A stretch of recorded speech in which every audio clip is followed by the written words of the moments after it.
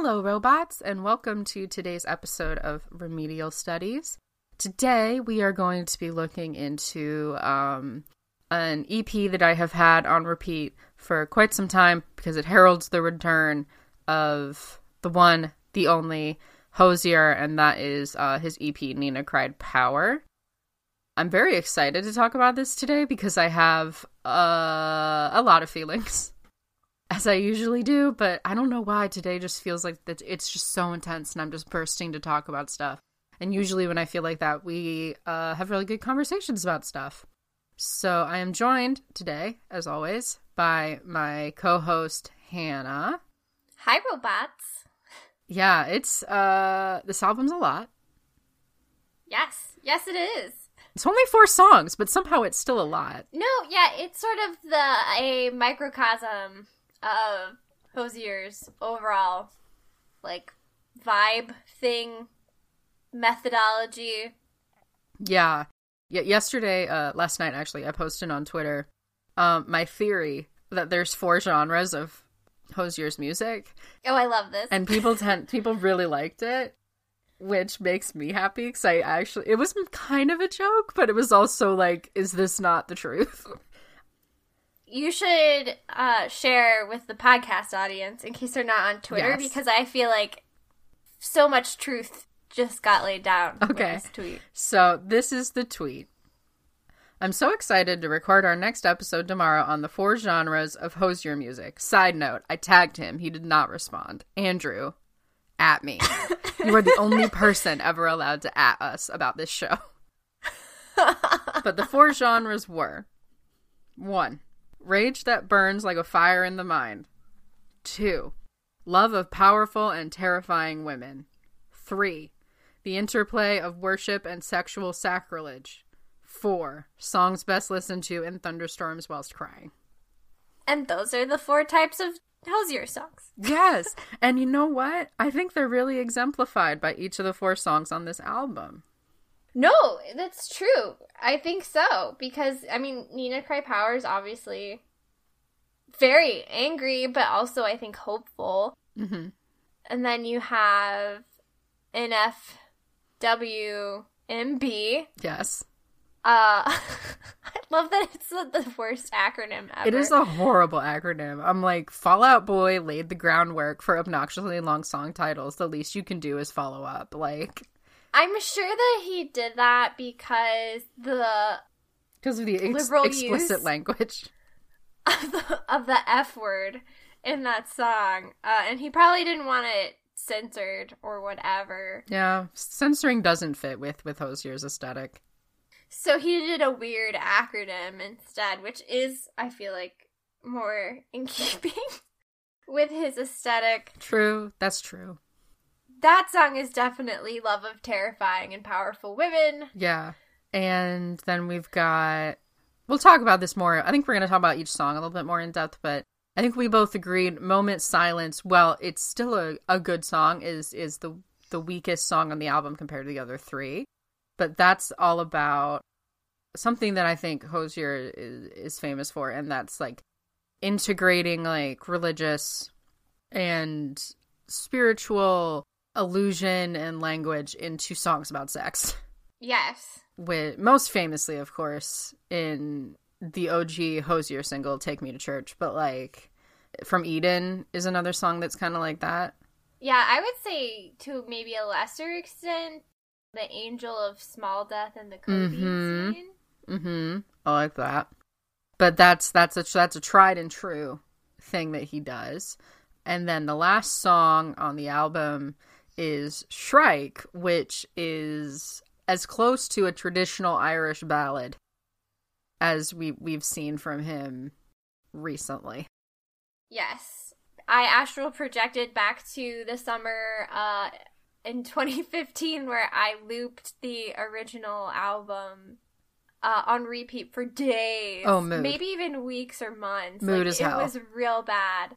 And, in a week, that song about dying with your lover in a sheep field and the sheep are, freaked out. It's so specific and macabre and sad and like, yet quiet and tender, and I don't know, it just, sad Irish things. Yeah, hashtag sad Irish things.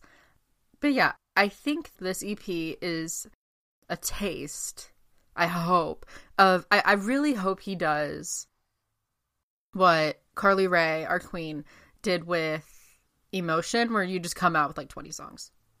Yes! Oh gosh. I'm so hopeful because I'm really thirsty for it. Please. But also, like, Hozier has become a little bit of a meme. Yes. And I think he knows that, and I think he probably thinks it's funny. He did an answer time on Tumblr recently and was talking about, you know, it feels like I've been gone a while, but you know, in the Fae realm, time is a bit differently. But about how his like the grand disappearance, how people treated him like he was a cryptid for a while there. And I think it's easy underneath all that jokes to forget he's a really fucking good songwriter. Yeah. And he sound like, I watched his, like, I was on YouTube looking at like the Nina Cried Power music video, and it linked me to his like Tiny Desk concert he did back in like 2015. And I'm just like, how are you so fucking good? I was angry about it because it was one of those things that I think he's just so consistent, and he has such a high standard for his own work that you forget how good he actually is. Yeah, and the other thing I think he talked about was that he wasn't really gone. He was touring and touring. Yeah, he was doing stuff. And then he took a year off, and while he took the year off from touring, he wrote this album. Yes. So which is a totally normal time frame for an album. I think some people can write while they're on the road, depending on like their tour schedule and just how they operate. It sounded like that wasn't an option for him. Yeah, it sounded like that just wasn't a productive way for him to work. Which, understandable. Like, if I were traveling all the time and performing all the time, I wouldn't have a lot of energy for anything else. Mm-hmm. I actually saw him when he was on tour. I've never seen him live, and I'm pissed about it. It was one of the most unique concert experiences I ever had because it was outside and it was October, which is kind of late for an outside concert, but it was still early enough in October that it was just very fall and like cool, yeah. And it was a clear evening, and it was a venue on the river. Mm-hmm. It was the first time I'd been at a concert in that venue where people had sat down the whole time. Because, I don't know, Hozier's music isn't really like, we're gonna dance around. It's not dance. It's not rager music. Yeah, it's not danceable music, which is fine. I respect that. Not everything has to be danceable. But we just sat down, listened to him sing, and it was beautiful. And he had like a cellist, I think, come out in a week. And he played like every song on the album, pretty much. It was really good. Yeah, and then he thanked every single person, like including and not limited to the bus driver. Oh my god. He's so good. I can't deal. I think we kind of talked about this in not this production meeting we just had, but in a past production meeting about how he's so effective, especially for people like our age. Mm-hmm. Because he has that kind of sad Irish thing mixed with blues. His dad was a blues drummer and like all this other stuff, but there's still this underlying softness to everything that kind of comes out even like in his face. Like, he's one of those people that I just like looking at him, and not even because he's not obnoxiously attractive. I think he's attractive, but he's not like it's not in your face about it. He's very easy on the eyes, all that other stuff, but there's just something about him that's very warm and kind of soft. Like, I think he's like kind of soft spoken in real life too. Mm-hmm. And that I think that comes across in his music. I know that if no matter what mood I'm in, there's a Hozier song for that. Yeah, I think that's definitely true. The marriage of like the blues and the gospel and the kind of rock and roll edge with the sad Irish folksiness is not something I would have been like, these two things should get together and have a baby. And then they did, and it was wonderful. Yeah. So maybe that's a good place to lead into talking about Nina Cried Power, the song, because it's really a song, it's described as a protest song about protest songs, I think, somewhere. Yeah. And that it's a thank you to the people who, went through these struggles, are still going through these struggles with civil rights, and thanking them for all that they've done, not only for his Hozier's music personally, but also on a much larger scale. Yeah, I think the reason Nina Cried Power is such an effective song is because it is a protest song about protest songs, but I think it's also about the power of that style of music. There's a line in particular that I keep going back to. I think it's after the first chorus, and it's not the song, it's the singing. Mm-hmm. And I keep coming back to that line, and there's so many really good lines. There's a whole Mavis Staples verse I could talk about for 500 years. But that song in particular I think is very insightful as to what kind of action those songs ultimately inspire. Because protest is something that I think, now that it's coming back into the public consciousness, especially in America, I don't think it ever really left in a bunch of other places, but in America, like, the whole idea of protesting is coming back into mainstream, and by that, I should probably preface, we mean white consciousness, because of various and sundry political things, one of which happened yesterday and was not that chill. We're sort of rediscovering the power of protest and bringing people together and all that other stuff. I think what this song ultimately says is, it's not the song that brings people together. It's the act of gathering around that song and singing it and adopting it for a movement or just for you as a person. And I think ultimately, like, the question that I think he kind of grapples with in the song, and what Mavis Staples' verse is also about this, and I think it's a very interesting choice to give her that verse, because she also has a very strong background in that style of music, is like, I'm just going to read it. And I could cry power. Power has been cried by those stronger than me, straight into the face that tells you to rattle your chains if you love being free. And there's so many things that could be applicable to. I've talked about this on the show a couple of times, but I'm taking a class on women's rhetoric during the OG women's rights movement, which was for women's suffrage between like 1860 to 1920.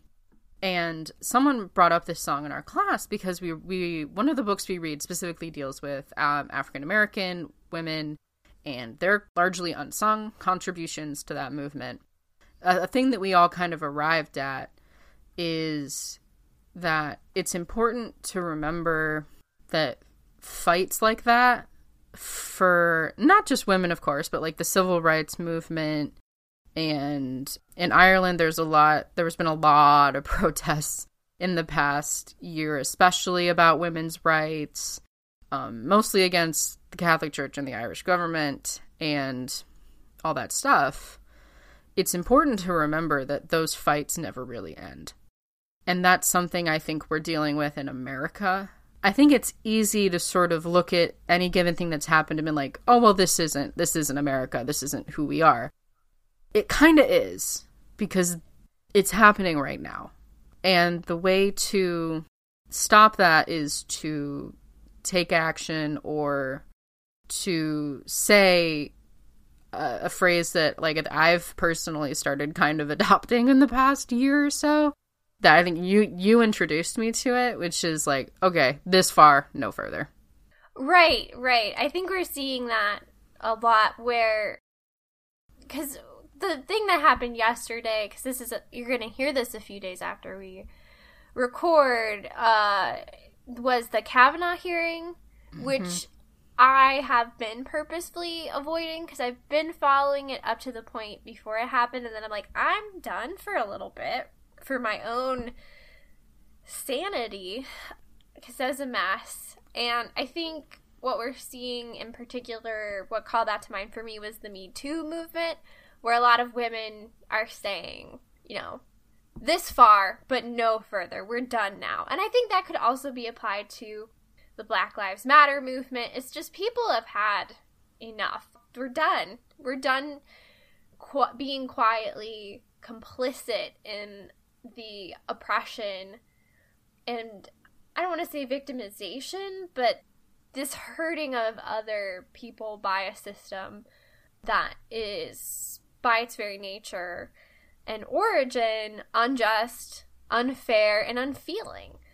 And I think also an additional layer of meaning in Nina Cries Power is the idea of it's not the waking, it's the rising. It's not enough to be aware of what's happening. It's not enough to know that it's happening, to recognize that it's bad. You must also do something about it. Yeah, I definitely agree with that. I think that's a very salient point in both the song and our current political moment. It's a song about the power of rallying cries in all of their forms. And I really hope as we move forward what happened yesterday and what comes of it, regardless of what happens, regardless of the act itself, I hope that becomes something that we remember and something that if and when, because time's fucking up, if and when something gives, that one thing gives, I hope we all remember that and that it becomes something that gets carried forward through the rest of this process. Right. Yeah, and this is definitely a song about not forgetting, to continue to remember the things that people have done in the past, especially people in the African American community have done, and all the contributions that they've made and how hard that they had to fight. Yeah, man. African American women in particular have been like showing the fuck up for decades upon decades. And it's like thank you someone for just making a song that is at least in part about that. Yeah, and it was really nice to see all those names, because I think sometimes people go as far as Martin Luther King Jr. and then stop. Mm-hmm. And obviously there are a ton, like, his contributions are obviously super important, there's no arguing with it, but this is not the be-all, end-all of the civil rights movement. Yeah, exactly. Like, Martin Luther King Jr. didn't just roll up to Washington like, can we have this please? And they were like, okay! Like, that's not what happened. Right. So it's great to see, you know, Mavis Staples in there, Nina Simone. Billie Holiday, it was interesting because it's like, I saw an article and they're like, thought it was sort of weird that she was in there. Because I don't know that she did a lot with the civil rights movement exactly necessarily. My history's real bad, guys, and I'm sorry. The song I remember her for, I believe she was the one that sang it, was the song Strange Fruit, which was about lynchings in the South. Oh, okay, I'm gonna have to cut how stupid I am. But, no, it's okay. Yeah. No, but someone else was like, why is she in here? So, like, that tells you how... It's just not in the consciousness. Yeah, the Genius annotation talks about... It was from 1939, that song, God. Strange Fruit. And, like, that was, like, Jim Crow City in the 1930s. And it makes me, like, physically want to be sick when we think about the horrific treatment of Black people in this country. And how far back even, like, the music that he's referencing goes, because it's all talking about the same problem. Yeah, it is. Shall we, now that we have talked a lot and gotten very righteously angry as per the genre of music that we're talking about, shall we move on to something a bit lighter? Yes, let's. Do you want to just go in order of Yeah. the songs on the album, because Let's get I do into have it. some things that I want to say about Nothing Fucks With My Baby, which is that it's weirdly hypnotic. Yeah. I don't know if it's just the bass line, the soft vocals, how he never... Because Hozier can get loud. Like, he can go... I find it interesting how different his voice sounds, depending on where in his range he's coming from. Mm-hmm. Yeah. I don't really have another comment about that. I just thought it was interesting. I think there's a chanting as well, kind of a chantiness to the delivery of the lyrics. And I think in this song, you really start to see... Because I read a whole bunch of interviews with him, the different magazines did. I think I read one from Rolling Stone and Billboard, and how the album itself is going to be kind of thematically centered on sort of the end of days in a tongue-in-cheek way, and that the songs are kind of centered around different perspectives on that, and how Nina Christ Power, that song is really an optimistic, like, things are messed up, but we can do something about it kind of perspective, whereas Nothing Fucks With My Baby is more about embracing the end of it all. Yeah. And enjoying it a little bit. A little bit. I did enjoy, in true Irish fashion, how there's a W.B. Yeats reference in the first verse. Yes. To Bethlehem It Slouched. No one has mentioned that. They keep talking about how all the biblical references, I mean, there are biblical references in that song, but Slouching Towards Bethlehem is the Yeats. If I remember correctly, the poem it's taken from was about Europe after World War I, and, like, the social climate of the destruction that had been going on. And, like, I think, here we go, I have the line itself. It's from the last line of the poem. It's called The Second Coming. There we go. And it's, and what rough beast, its hour come round at last, slouches towards Bethlehem to be born. It makes me feel some kind of way. It is vaguely apocalyptic in that, to me, the sound, there was a mini debate, I think, that went on the internet. Is it a song that is possessive of the titular baby? Or is it something that is expressing awe? I fall in the second camp. I would definitely go with the latter. Because when the line, when I first saw you, the end was soon, to Bethlehem it slouched, and then must have caught a good look at you. Yeah, I'm getting, like, Elder God vibes. I'm getting Valkyrie vibes. Like, I'm getting a lot of, like... Do you remember that line in... I don't know if you got to it when you watched Buffy the Vampire Slayer, because Season 4 is such a slog. Oh, no, I never made it through Season 4. I got super stuck because of Riley. Yeah. Or whatever his mood. name is. Big mood. But I remember the line... I think it's from Season 3, but when Buffy's like, I'm standing on the mouth of hell and it's going to swallow me whole. That's what this song reminded me of. Yeah. Is that kind of woman who says shit like that. But there's so many, like, I think my favorite... I posted this on Twitter. I posted, like, a 10-tweet long thread of all my favorite Hozier lyrics because I couldn't stop. Shout out to azlyrics.com for having that purple that's so aesthetically pleasing. But the verse 2 into the pre-chorus made me, like, have a lot of feelings, and it's, if I was born as a blackthorn tree, I'd want to be felled by you, held by you, fuel the pyre of your enemies. Ain't it warming you, the world gone up in flames? Ain't it the life your lighting of the blaze? Ain't it a waste they'd watch the throwing of the shade? Ain't you my baby? And I'm just like, first of all, the whole, if I was born as a blackthorn tree, I'd want to be felled by you. I'm like, why are you coming for me? And Drew, why? Like, the fact that this is a woman who is somehow powerful enough to have enough enemies to warrant a pyre. Yeah. I'm like, oh yeah, this is like, we're entering bad bitch territory. Like, this person does, like, Nothing Fucks With My Baby is not at all protective. Like, if anything, I think he's the one being protected.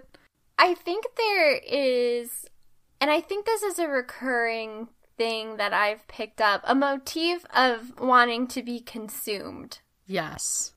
By your lover, the act of love, whatever, that is kind of pervasive in the music. The idea that love is somehow ruinous in a way. That love, I think it's the thing, there's like a lot of the time we consider love conquers all as a very positive thing. But if you think about love conquers all, everything, justice, order, peace, moral and ethical considerations, like, I think there's a dark side to that that's often expressed in Hozier's music. I definitely agree with that, and I think it really comes out on this song. And it's one of those songs, I didn't particularly care for it the first time I listened to it, but I kept listening to it, and it's like, it's just latched itself barnacle-like onto my heart, and I'm, like, really into it now. Yeah, I think it's very different than a lot of what else is going on in popular music right now. I feel like it kind of occupies a similar space to Florence and the Machine, where we're getting a lot of pop music that's very influenced by EDM and dubstep and more electronical synthesizer-y type things. Kind of, I think that was a thing in the 80s too. Yeah, I think that was the first real era of electronically produced music, was the 80s. So we're in like a second wave, and I think this is less pervasive than it was a couple of years ago when like people were putting dubstep drops in like every single song. And we're kind of moving back out of it, but there's still it's very poppy and polished and everything.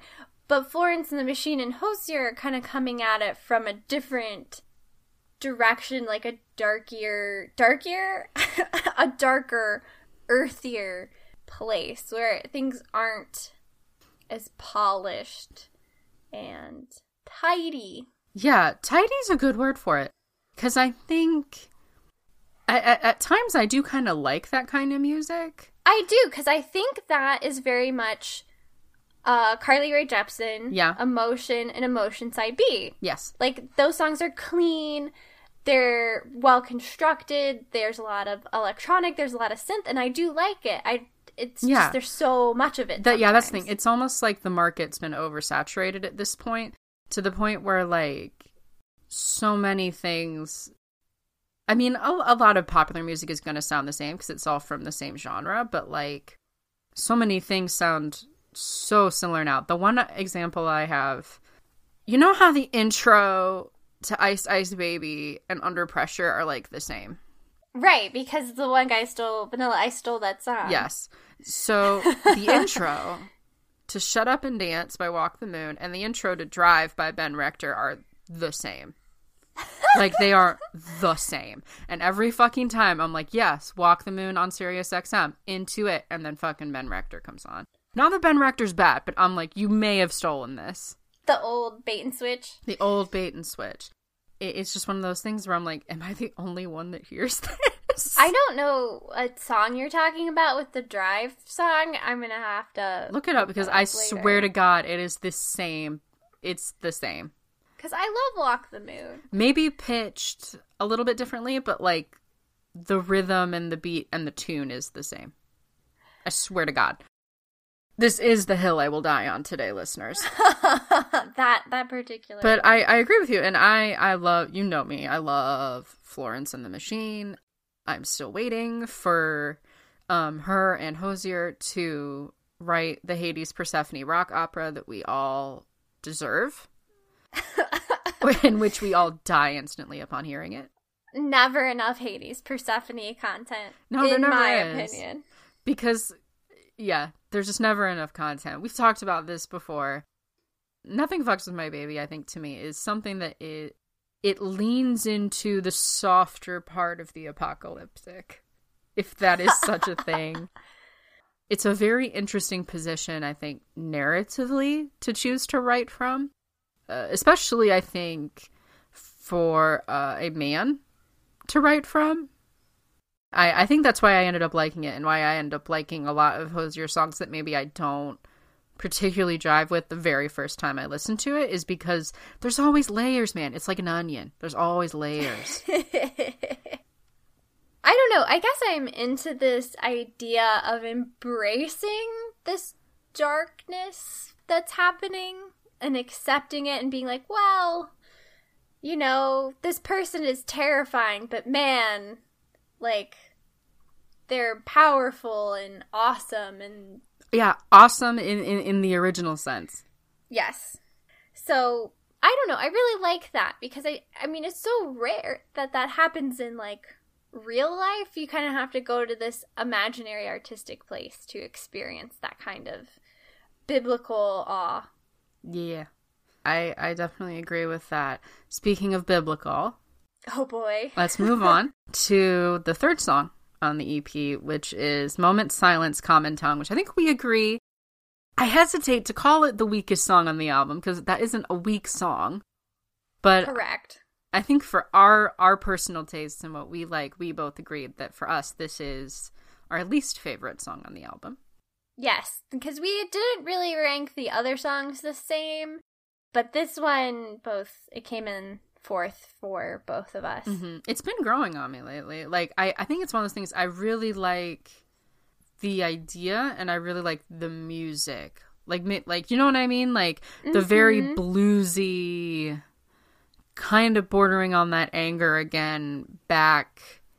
Uh-huh. The guitars especially, I was just like, yes, I'm into this.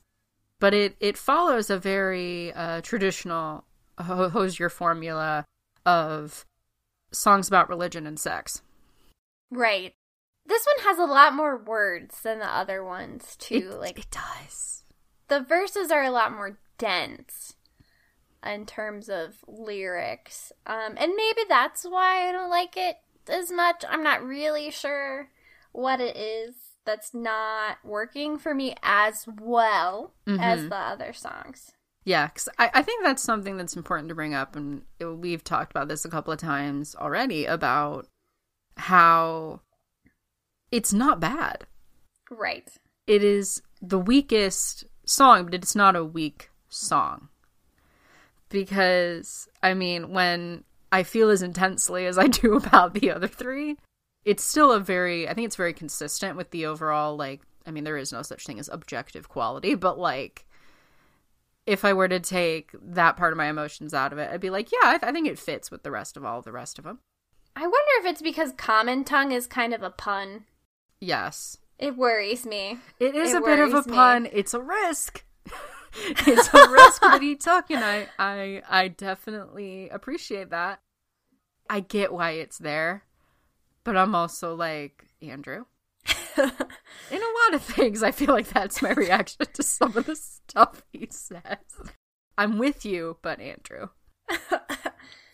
But yeah, Moment Silence is all about, like, the very physical aspect of love and pleasure and all that good stuff. And it's about, in my mind, it's all about, like, how you shrug off, like, a very conservative view of sex. Because it is about sex. I'm still not really sure what a lot of, like, the line-by-line things mean. Which isn't, like, a big deal.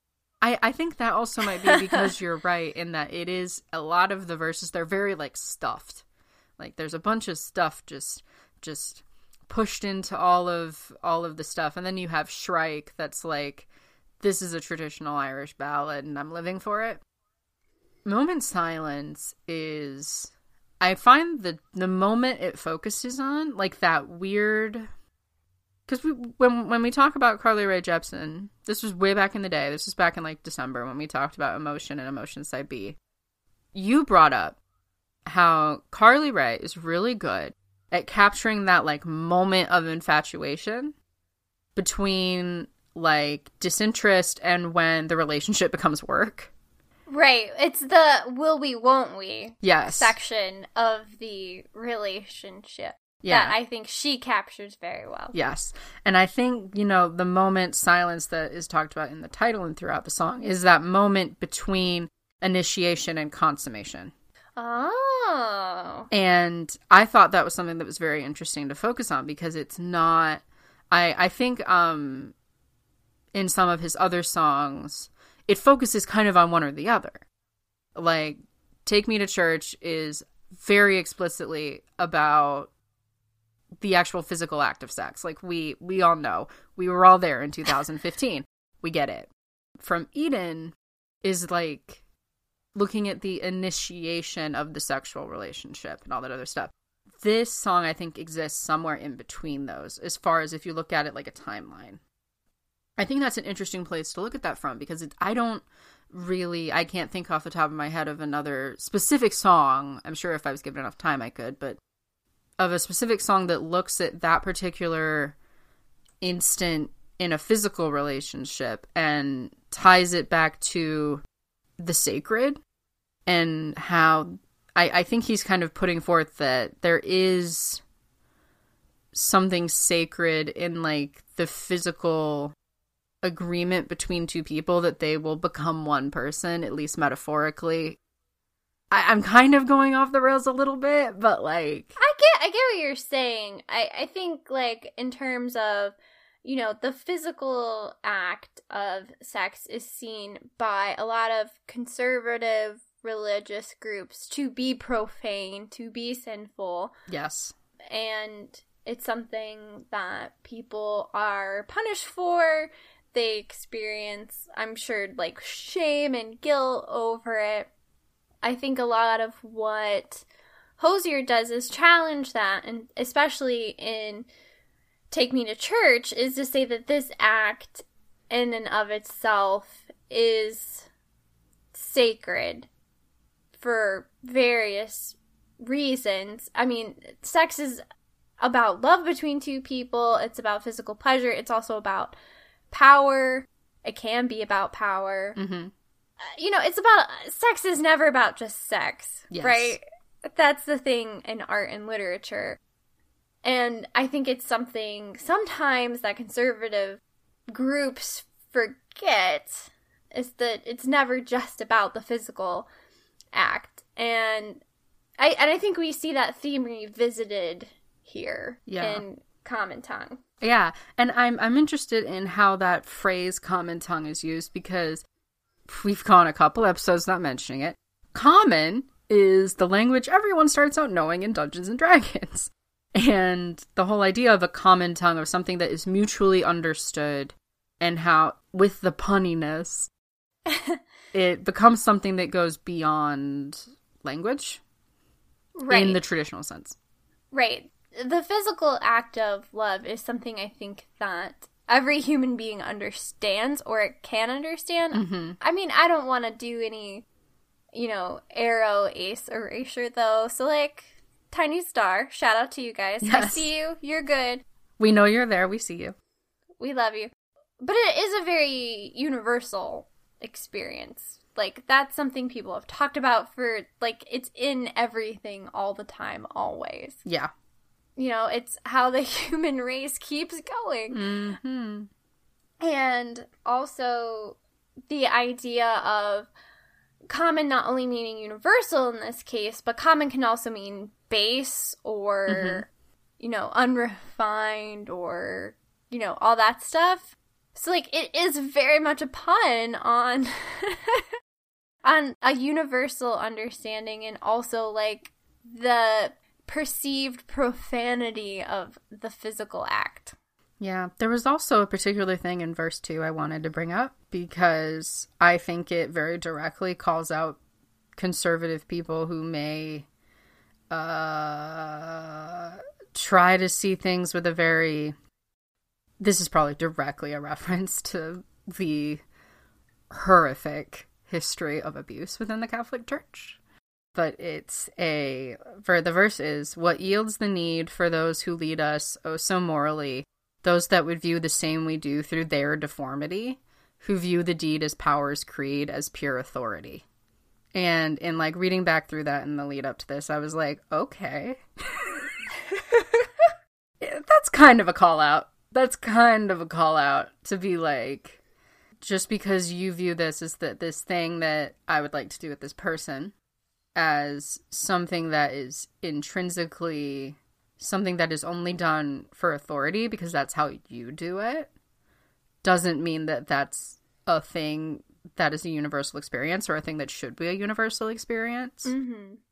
And I think that ties back a bit to the line in the first verse, which is, I think it's the first verse. It's something about God looking on in abject apathy. Oh, yeah, the first verse is the wordiest and hardest to understand. Yeah, the line is all reason flown as God looks on in abject apathy. A squall in all of me is a prayer in perfect piety, which that's a take me to church callback. But it's this whole idea, I think, over the course of the song where he's really saying, like, this thing is as sacred as you want it to be.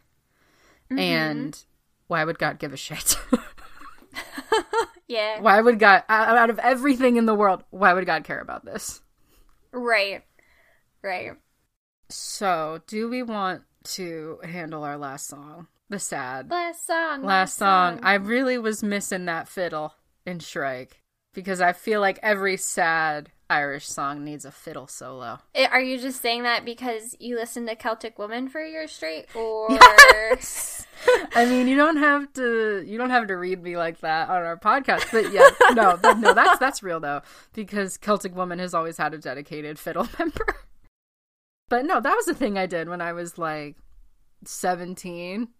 Is I think I only listened to Celtic Woman for a while, and I bought way too many of their albums. It's okay. It could be worse. I went through 10 years after the 90s happened. No, 20 years after the 90s happened, I got really into, like, 90s alt-rock, and that I exclusively listened to that genre for, like, a year. Oh my god. So it could be worse. That could be. It could be really worse. So, I think a good place to start, and I think we both had this experience, we had to look up what a shrike was. Right. I think I had heard of butcher birds before, but I hadn't heard of... I don't know that I associated it with shrikes. I figured it was a bird, but that was from context clues more than any innate knowledge of it. And then I looked up what a shrike was on dictionary.com, and it was sort of like, oh, that's what this is about, because shrikes are birds that spear their prey, their food, on thorns or hang them up on trees and stuff to die. So it's a little macabre again. It's a bit macabre. We're in this really grisly kind of space. And so it's an interesting thing to use in a song, I think, because that's a not common metaphor there. And also, I thought the interesting thing that came up in the dictionary.com definition is that shrikes are thought to be, and I'm sure they can't, it's probably very difficult to confirm this, that shrikes are thought to be the only species of birds that kill more than they need to eat. Oh, I didn't know that. And I don't know if Hosier knows that, but now I know that.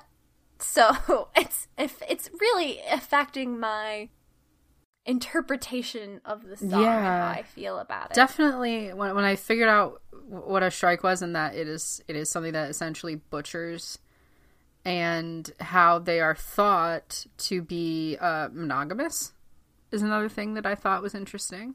Oh. Well, they're thought to be. It's one of those things I imagine, like, is kind of difficult to 100% confirm, and I'm sure not every bird is the exact same. Because there's no indication over the course of the song that he will ever be moving on from this person. At least that I thought. It's one of... Because, I mean, when you say, like, dragging along, following your form, hung like the pelt of some prey you had worn, like, thinking that there's some fundamental part of you that will be going with this person that you will never get back. Mm-hmm. And with the being reborn kind of parts of the song, this idea that even death isn't going to keep you from coming back together. Yeah, which is something he talks about in Work Song. Like, no grave could hold him or something like that. No grave could hold my body down, I think is the actual phrase that he uses. But yeah, it's the whole thing of like, of being reborn as a bird, of something that is fundamentally less, well, I say less than, different than a human. And like maybe how that would translate to not really feeling like a full person anymore. And the whole thing of like, I was housed by your warmth, but I was transformed by your grounded and giving and darkening scorn. And how he can only really make the fundamental emotional change he needed to when this relationship was coming to an end and there was no going back. I think a lot of people have experienced, even if it's not in a romantic relationship or anything that was even that dramatic. But I think when you're in any kind of relationship and you realize at some point that it's just not gonna work, like, I think that changes you. Like, I've been through that, where you realize, regardless of if there's nobody who's at fault, because I think this is something I've been trying to think about in my life, like mostly to do with like school stuff and whatever. But like, I think in life it's easy to forget that like you can do nothing wrong and things just won't work out. Right. Yeah. Like that's a thing. But the metaphor of being in a situation where there's this thing that you lost and all you can do is sing about it is very Irish. Right. This song really reminded me of In a Week. Mm-hmm. There's that same sort of like tragic love story thing going on, because in a week there's a pair of lovers that I think maybe they fall into a cave or something, equally Irish, and like get stuck and they die in each other's arms, and then a couple of weeks later people find them because their decomposing bodies scare the sheep. And I think that song talks about like the actual decomposition. It sounds like something and he would scavenging do. of the bodies. And there's that same sort of focus on the physical kind of, he's not shying away from that sort of, there's almost a horrific element to it. There's nothing pleasant about the image of bodies mounted on a hedgerow. Yeah. There's nothing like pleasant about that. And again, I think this song kind of speaks to like those darker parts of love and relationships. I think that's definitely very fair. And I think one of the things that I find consistently that I really enjoy about Hozier's music is that he doesn't shy away from that kind of stuff. Because I think in modern pop music, and God knows I love this kind of music. We talk about Carly Rae for days and all that other stuff, where you want to focus on just the positives and focus on, you know, the good parts of things. And I think that's a good thing to do. I saw a shade of something a little bit different in a song that I believe Marshmello and Bastille just put out called Happier. Oh, I'm intrigued. Tell me more. It's all about the male narrator of the song it's basically going through this realization that the best thing he can do for this relationship is to leave it, because this person will never be as happy as they could be if they stay with him. And that is a shitty realization to go through, to put someone else's emotions before your own in that kind of fundamental way is really hard. And not a thing that you can take lightly, I don't think. So I saw a small shade of addressing that kind of thing about a relationship without assigning blame. Because I think that's an important distinction to make. Obviously, obviously, the genre of the breakup song. Right. Someone's always at fault. And a lot of the time I'm listening to these guys talk about it, and I'm like, me and her, we'd be friends. I don't like you. Or how you're talking about this woman. Yeah. I don't like it. Don't care for it. Don't care for it. We all remember Somebody That I Used to Know, which has the second. Yeah. I love how it has that woman come in at the verse where she's just like, "What the fuck are you talking about? That. This is your fault." I loved that. Because at first, you think it's just your traditional, and then she comes in, and it's like there's always another side to the breakup. There is. There's always another side to the breakup. So I think Shrike, in its way, is a breakup song. Something is decomposing. Yeah, whether it's the relationship, who knows? But it's a Hozier breakup song, so it's got to be weirdly poetic and talking about reincarnation as birds and stuff. Can we talk about how long it took me? This is kind of a side tangent about how he sneaks in those puns.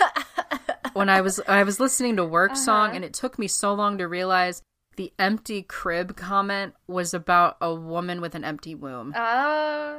It took me forever to realize that, because it's just like, I woke with her walls around me, nothing in her room but an empty crib. I'm like, okay, Andrew. I didn't know if that meant that she was childless or if she had lost a child recently. That's true. That could very well be. Either way, it's about uteruses. It was very evocative, that phrase. It was very that carried a lot of like, I'm like, I don't know why you're mentioning this, but I am concerned. I figure it's something important. You might need to clue me in a little bit more with some more context. Yeah, some of the songs are sort of like mysterious as to what they're actually referring to, and maybe I'm just not that smart, or maybe they're not that deep. But I don't know, I think there's something interesting about the willingness that Hozier has to kind of not deal so much in like the abstract feelings of love, but to really focus on these very clear images, and some that aren't like that aren't pretty. Like, there's not a wrapping up of things into what people said or what people did necessarily, or like how you felt, but like these very clear images of it. Like, if I were a hawthorn tree, I want to be felled by you and become the pyre that you use to burn your enemies' corpses. Like, that's a very specific image. That's a very clear image. And it's a very strange image to be in a love song, per traditional love song rules.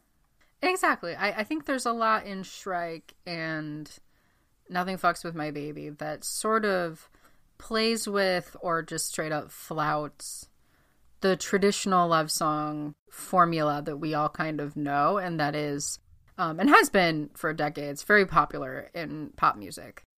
And I think a distinction I want to make, and I know you feel this way too, but I think it still merits saying, is there's nothing necessarily wrong with that. There's nothing necessarily wrong with pop music or whatever. Like, I get so annoyed when people try to pull the I'm morally higher than you because I listen to the fucking Beatles. Like, that's not a thing. The Beatles are pop music, get over yourselves. But I think it's interesting when you have a genre that is so established to have artists push those conventions. Right. Or just not pay attention to them. I think that's something that's very interesting. And we see that across a lot of different media. You can see it in film. You can see it in books. You can see it anywhere. I think as each individual artist makes a choice to I don't want to say conform because that sounds bad, to adhere to a certain convention or an expectation for a genre, and where they choose to just be like, fuck you, I'm going to do what I want. I think that's why we can have such varied work within a genre that you would think could become a bit tired. Right. And I think you see, too, people, I mean, music changes over time. Every form of media changes over time. And, you know, the most recent kind of thing that we saw kind of added to pop music was the influence of EDM and dubstep, which started off as subgenres and then kind of got cannibalized and Now you hear it in the background of everything. Just like, oh, and here's my thought. You know, in the 90s, there's that, like, boing question, or 90s, early 2000s, there was, like, that boing question mark sound in a lot of songs. Like, I think it's in at least one Destiny's Child song, and maybe, like, a Backstreet Boys song are coming to mind. And now it's, like, the clock ticking is in, like, every song that's out right now. And it's driving me bonkers. It's fucking Zed's fault. Yes. I believe that. It's Zed's fault for putting it in the middle and now everyone's copying. Yeah, because it's in that one song, like, 7 years, like, when I was 7 years old. Which yes! I hate that song. I'm sorry, person who made that song, whose name I can't remember. I hate that song. It was okay, like, the first 3 times I heard it, and then I didn't stop hearing it for, like, 3 months straight, and I'm like, no, we're done here. It's over. Let it die. It wasn't that good to begin with. It was tolerable, and now I cannot stand it. I will not tolerate this a moment longer. But sonically, too, I think the same thing can be said for themes and content conventions, but also for sounds. And I think Hozier's coming at it from both directions, and that's sort of what makes him really, really unique, is he doesn't sound like anybody else. He doesn't talk about the same things that everybody else is talking about. And his high quality, relatable content. Like, you know, you're not a special flower thing for listening to Hozier. Everyone listens to him. Like, it's not a secret.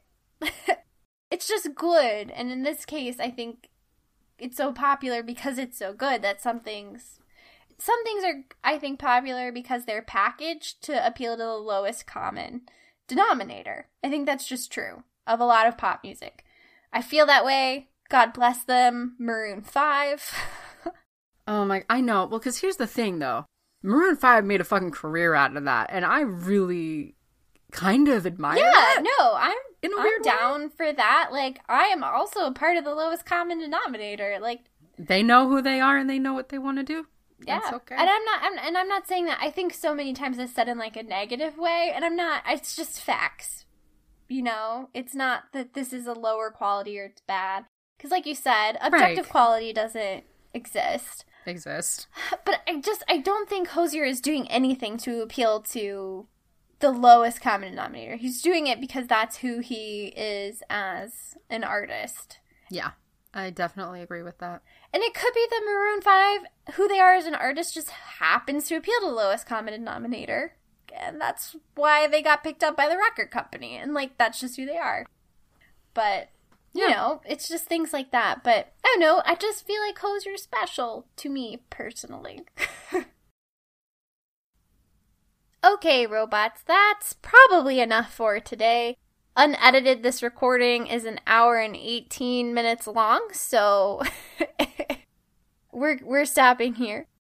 Thanks for joining us today. We really love talking to each other and in some ways talking to you. We hope you enjoyed it too. If you did, you can like and review. Please, please, please, please like, rate, review, whatever it is on whatever platform it is that you are using.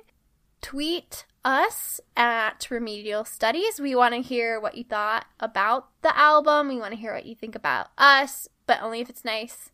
JK, not JK. You can be constructive without being mean. Yes, I believe in you. And I'm old enough to handle that now. You can follow us on Tumblr. We're remedialstudiespodcast.tumblr.com. You can email us remedialstudiespodcast@gmail.com. You can also follow us on Instagram, which we're just at Remedial Studies there. And we look forward to hearing from you and establishing a thoughtful dialogue on modern pop music. Rachel, do you have our spotlight for the day? This spotlight was brought to you by me playing a lot of World of Warcraft and listening to audio dramas while I play a lot of World of Warcraft, because I have a show I want to talk about. It is ongoing, but their season 3 finale is going to premiere, I think, the day after you hear this. It is a show called Archive 81. It is a found footage horror podcast. It is very good.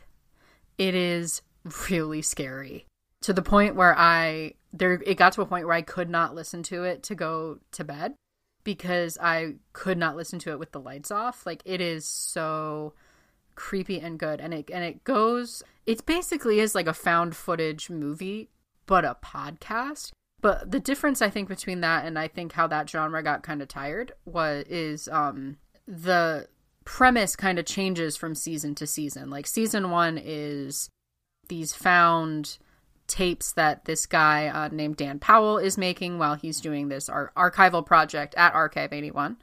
And then the second season dives into more of like, well, what was really behind all this creepy stuff that we saw in the first season where they go to this weird kind of other world.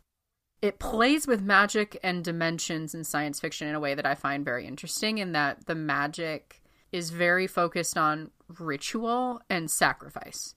And it talks about how all stories are rituals. And it's been amazing. Every season has been better than the last one. It made me cry my own tears, which is the highest praise I can give anything. And you should go watch it. Watch it. That's not a thing. You should go listen to it. I believe they're on all the major platforms, but on Twitter, they are at Archive81, ARCHIV, and then a numerical 8 and 1. And we are going to be back pretty soon. We're going to take the 9th off, but we'll have content for you on the 16th. We're going to do I'll Be Gone in the Dark, which is about the Golden State Killer. And then on the 23rd, we're going to be talking about Sadie, which is a young adult thriller about a girl who's, I think it's her sister. It's all fuzzy now that it's been a couple weeks since we picked it. But her sister goes missing or is killed. Her sister's killed.